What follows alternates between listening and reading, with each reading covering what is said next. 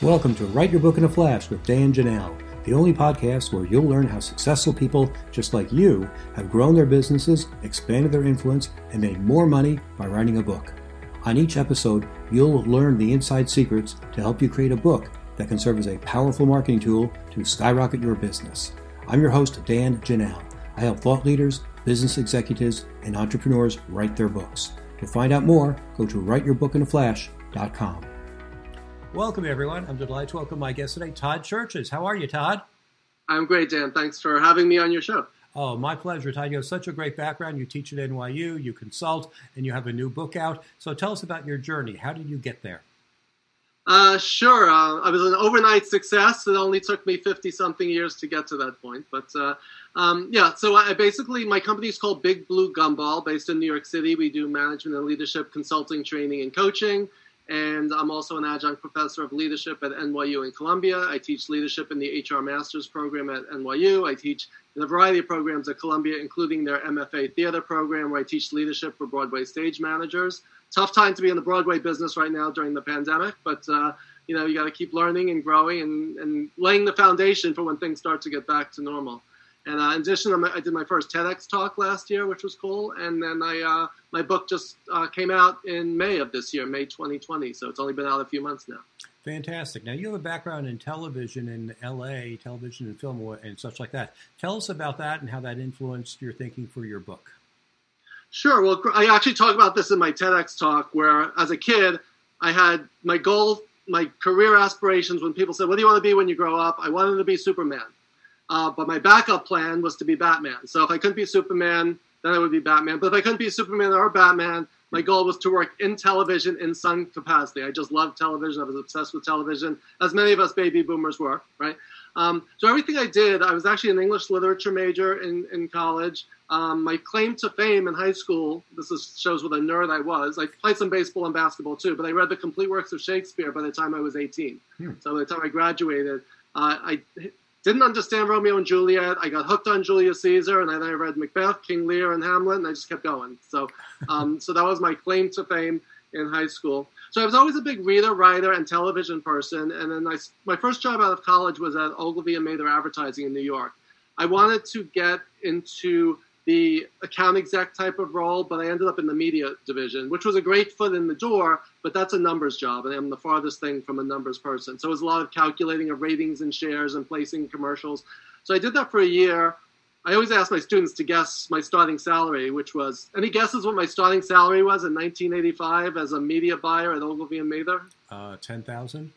Very close, $12,000. So it's very hard to live in New York City, even in those days, at $12,000 a year, right? After taxes, that pretty much is nothing. So I packed my bags and my cape and flew out to Hollywood at age 24.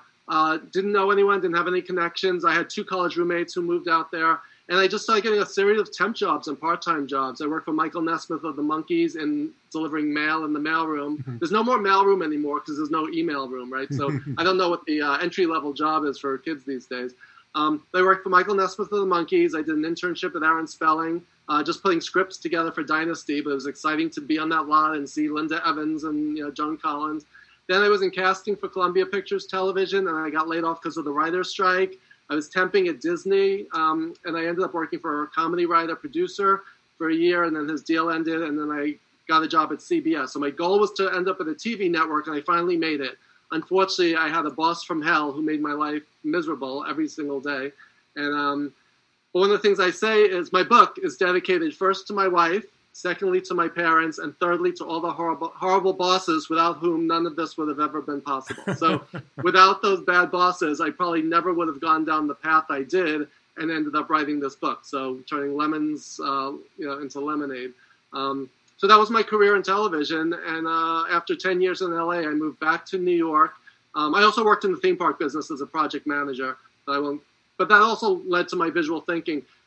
Thinking of everything as an experience, the visual part of things. I did a project in China, and I talk about this in both my book and my TED Talk, where no one spoke. We didn't speak Chinese, they didn't speak English, so I started napkin sketching. I started just drawing things out. It was almost like playing Pictionary and charades to try to communicate things. And I realized that we not only communicate through our words verbally, but through pictures, imagery, body language. And that's kind of the foundation for my visual thinking-based approach. And my book is called Visual Leadership, Leveraging the Power of Visual Thinking in Leadership and in Life. And it's all about how do we use visual thinking and visual communication to get our ideas out there into the world so that other people can see what we're saying. That's the foundation of everything that I do. That's a fantastic story, and I want to delve deeper into the visual aspects. And I saw that on your website. I thought that was a great story. Can you give us the actual example that you used on your website or anywhere else of how you use pictures to convey images and ideas and thoughts?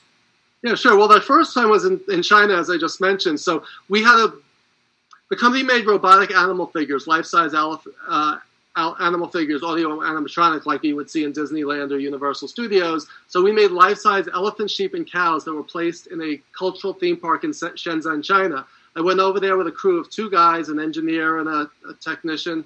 And my job as the project manager was to get this done and be the liaison with the client. And as I just said, there was a failure to communicate, as they used to say in the Cool Hand Luke, if you remember that movie. What we have here is a failure to communicate. And the way of communicating was through pictures and drawing and hand signals and pointing and gesturing.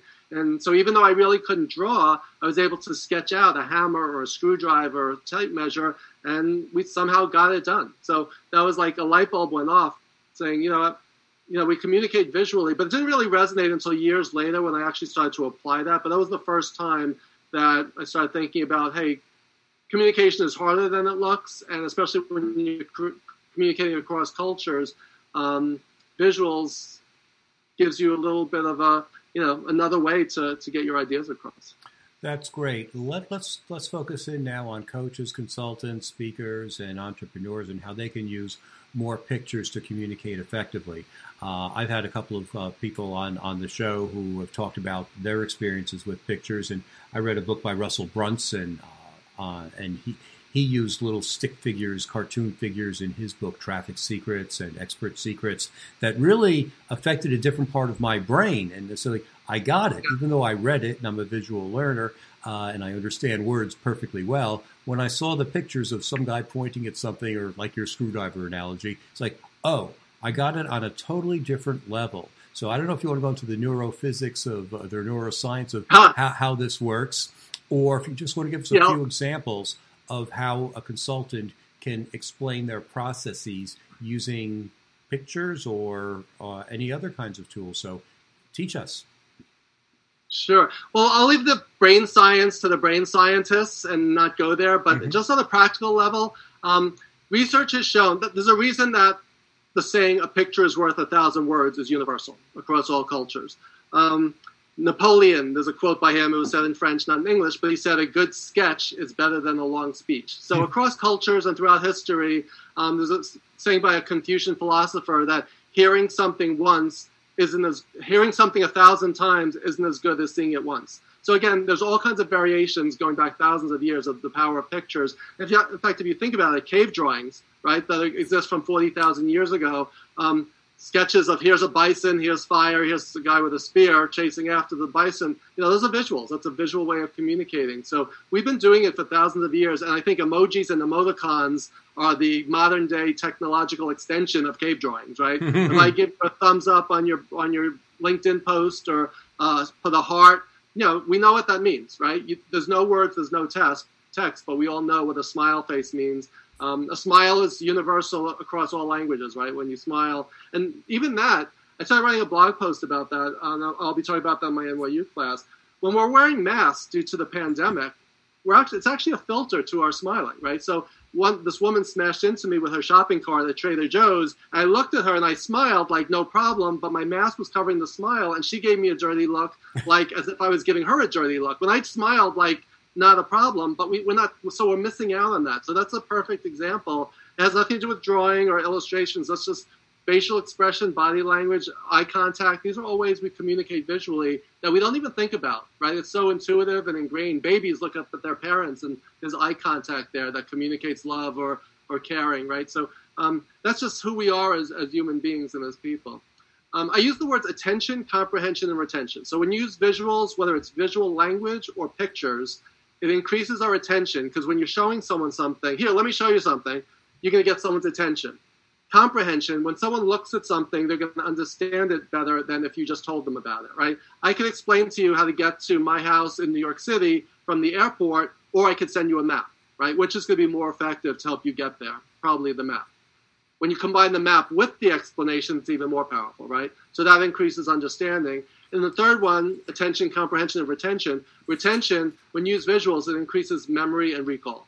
So if you've seen a picture of something, it will be burned into a part of your brain in a way that text doesn't resonate or stay there as long, and it's harder to retrieve. So that's the reason that visuals are so powerful. And consultants can use it, trainers, presenters. We've all seen really boring PowerPoint presentations, right, where people put up the death by bullet point thing, where it's just people read off the screen. The best presenters, Steve Jobs and Seth Godin and people, they use images, very little text. They use images, and they become the focus. They're not just reading off a PowerPoint slide as if it's a teleprompter. So we've all seen bad and good presentations of all kinds. The best ones tend to be the ones that have a visual component to them. Mm-hmm. And how would we use that in a book? For example, say a process. Yeah, well, in my book, which we could talk about a little more later, but each chapter of the book has a visual image or a model. So it's either a literal image, a picture of something, it's a drawing, or it's a metaphor, or there's some kind of model or framework. And I was looking at your book, Write Your Book in a Flash. Painting by numbers is a metaphor.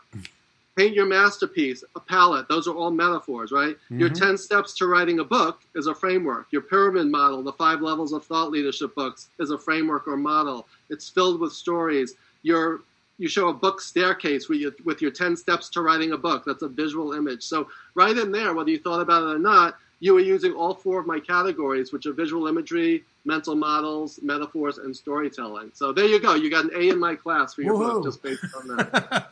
Get my MBA from you. I feel great. This is wonderful. We're doing Zoom learning, and I got my first class, my first grade. I love it. Fantastic. Now, some people are probably listening to this and saying, well, I can't even draw a straight line. How could I possibly use a visual? What would you tell them? Yeah. Well, I usually start with saying, if you ask a group of first graders how many of you could draw, how many raise their hand? Oh, all of them, yeah. Right? Mm-hmm. You ask a group of business professionals how many of you can draw, very few. So have we lost our ability to draw or our confidence, right? I'm sure if we remove the I can't draw, I call it ICD, I can't draw syndrome. If we just remove that constraint, we could all draw. In fact, when I do my workshops, I take people through a drawing exercise where they draw a straight line, a square, a circle, and a triangle. I'm like, there you could draw, right? So just as I did in China, I'm not a great artist. I'm not a good illustrator, and yet I was able to draw something in the shape of a hammer that looked close enough to a hammer that they knew what I wanted, right? So you don't have to be a graphic designer. You don't have to be a graphic recorder. Also, when I talked about the 4 ways of visual thinking, when you use visual imagery, you could use a picture. You could use a PowerPoint slide, a picture from a magazine, so you don't necessarily need to know how to draw. It helps if you do, but that's a bonus. Same thing with frameworks or models. You could draw a process diagram. You could draw the steps of a process. If you think about it, your company org chart is a visual model, right? So if you could draw a box, put your name in it, and then fill out who works with you or above and behind, and you sketch out a 360-degree org chart, you've just created a visual model. So I would just remove the I can't draw. It's not a test of your drawing ability. It's a test of your ability to get an idea out of your head into someone else's so that they can see what you're saying. So those first 2 categories are about using literal visuals that you take in through your eye. But the other 2, you take in through your ear. So they're auditory in their visuality is something I say. When you tell stories and you use metaphors, you're painting a picture with words, but you literally do not have to pick up a pen to do that. Right? So some people prefer the visual with the eye, some people prefer the visual with the ear, but any of us can. It's almost like describing a movie. If someone says, Dan, how was your day today? And you say, you wouldn't believe what happened to me today, and you tell us the story, we're going to picture it in our mind's eye, a term that was coined by Shakespeare in Hamlet when he saw the ghost of his father. I think I see my father in my mind's eye.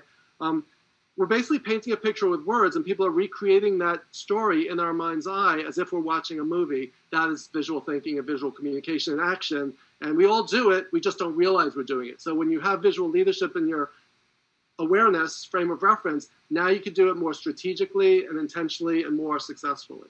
Fantastic. That's a great overview of this concept. I'm sure people have a lot more confidence now and want to read your book, which I guess is available everywhere because you got a real publishing deal from Simon & Schuster. Tell us how you got a real publishing deal, which is really, really hard to do today, believe it or not. It is. I believe it. Years ago, about probably 5 years ago, I was a major publisher, an editor from Wiley reached out to me and said they were really interested. They love my writing. They love my blog posts. And we worked on a proposal, and I made it through the last stage, but I didn't have a large enough platform, so I got killed off. Right? They wanted to. I only had like about 1,000 LinkedIn connections at the time. They wanted at least 5,000, if not 10 or 15. Not necessarily that everyone's going to buy your book, but they want to know that you have a foundation and a built-in audience who will at least be aware of it. Right? So fast forward years later, I built my followership to over 5,000. I was at a leadership conference, and I met this guy named Rob Salafia, who's become a good friend. He wrote the book Leading from Your Best Self. And I met him at this conference, and I asked him, how'd you get your book published? And he introduced me to his agent, Ken Lazat, up in Boston, and he's based in Boston too. So even though those are two Boston guys, and I'm a big Yankees fan from New York, we found a way to make it work. One of the things I say is you can hate someone because they love the opposite team, or you can love them because they're also a baseball fan. I think you're a baseball fan from what I can tell behind you, right? So you either join together based on the commonality, or you consider that person your mortal enemy because you're rooting for opposite teams. Anyway, we got to be good friends. Ken Lazat took me on. We worked for a few months on the proposal. In fact, the proposal was almost as long as the book at a certain point, because it ended up being like a 40-page book proposal. Pitched it to all the major publishers, and a few said yes, maybe, came close with a few, and then finally Post Hill Press said yes, and the distributor is Simon & Schuster. So my book is now published and distributed by Post Hill Press, Simon & Schuster. So it's very exciting to have, self-publishing was another option. I looked into hybrid as well, so I did my homework. Each has its pros and cons, right, in terms of how much control you have, the monetary factor. But for me, I wanted a hardcover book. I wanted it to be in full color, and I was hoping to get a major publisher, mainly because I'm at NYU and Columbia. So just from an academic point of view, it just has more weight, literally and figuratively, to have a major publisher behind it and to, again, be hardcover and in full color. So I was able to get all of that, and it's been great. I've been very happy with the whole experience. Super. That's great. And how are you using your book to get clients? Well, it just came out a few months ago, and it's in the middle of a pandemic, and it's the summer. So the main way is I'm using it it's two things. It's visibility and credibility, right? So writing the book, what was interesting was this. My book was scheduled to launch in May. I had book signings lined up. I had major keynotes, workshops. I was supposed to do a big keynote in Denver for 100 people. Luckily, they paid in advance and bought 80 copies of my book in advance. So I got paid, so that's good. And it's been postponed until spring of 2021. But I was thinking, how am I going to get, is a pandemic the worst time in the world to get your book out there? And it turned out not to be the worst, but in some ways the best, because between social media and Zoom and people being at home, I think I have more global exposure, visibility, and connections than I ever would have had if we were all in the normal real world, right? So between social media, between LinkedIn and Facebook, I've been on about 25 different podcasts, make it 26 with you today, over the last 3 months, and with different audiences, and the response has been great. So social media, I've gotten my book, I have blurbs from, on my cover, Dan Pink, Marshall Goldsmith, and Nancy Duarte. So that really helped to have that credibility. And inside, I have about 30 other endorsements, blurbs, other major thought leaders, and so that's been really great. And then people like Peter Winnick, who that's where we met in his thought leaders group, and Bill Sherman, and I've been on podcasts with many other friends in that group like Andy Simon and Nancy Halpern. So through the networking and the visibility of meeting people, it's really taken off, which has been really nice. Cool. Well, let's end with two other questions that just go into a little bit deeper about what you talked about. Number one, how did you get all those podcasts? And number two, how did you get those reviews from really hard-to-reach people like Dan Pink, who also went to I'll start with that one. There's a saying that the best time to plant a tree if you want shade was 20 years ago, but the next best time is today. I started laying the foundation for that literally 10 or 20 years ago. So I've been a big reader. People can't see, but I have about... one of my claims to fame, you don't even know this yet about me, in 1998, when I was working for, I won't name this company, a major training company, I was hired to run their mini MBA program. In the course of doing that, I had to read one management leadership book after another because my background, again, was in Shakespeare and poetry. It was not in business. So working with all the experienced, amazing trainers and reading all these books, I started reading one a week, then 2 or 3, and I kept going. So some weeks I would read 3 or 5. I think my record was 10. I once read 10 books in 1 week just to see if I could do it, all business books.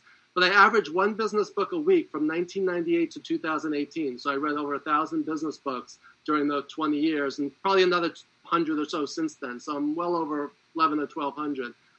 That's when people started saying to me, you've read all these books, when are you going to write your own? Because, so in the course of reading all those books, I would write reviews. So my tips for people are develop those relationships now with no expectation of return. Review their books on Amazon. Gar Reynolds wrote a book, one of my favorite books, The Naked Presenter and Presentation Zen, 2 of my favorite books on presenting. I wrote him a 5-star review. He's an American based in Japan. 2 hours later, after the review posted, he sent me a really nice note saying thank you for the review. So Dan Pink spoke in New York. I went to his book signing. I intentionally waited to be the last person online. So I waited an extra hour. I got up to the table. He signed it, and he knew my name because we had exchanged LinkedIn and Facebook messages over the years. I took a selfie with us, and then when it was time, when my book was coming out, when I needed the blurbs, I sent him a picture of the 2 of us holding his book, just to refresh his visually refresh his memory.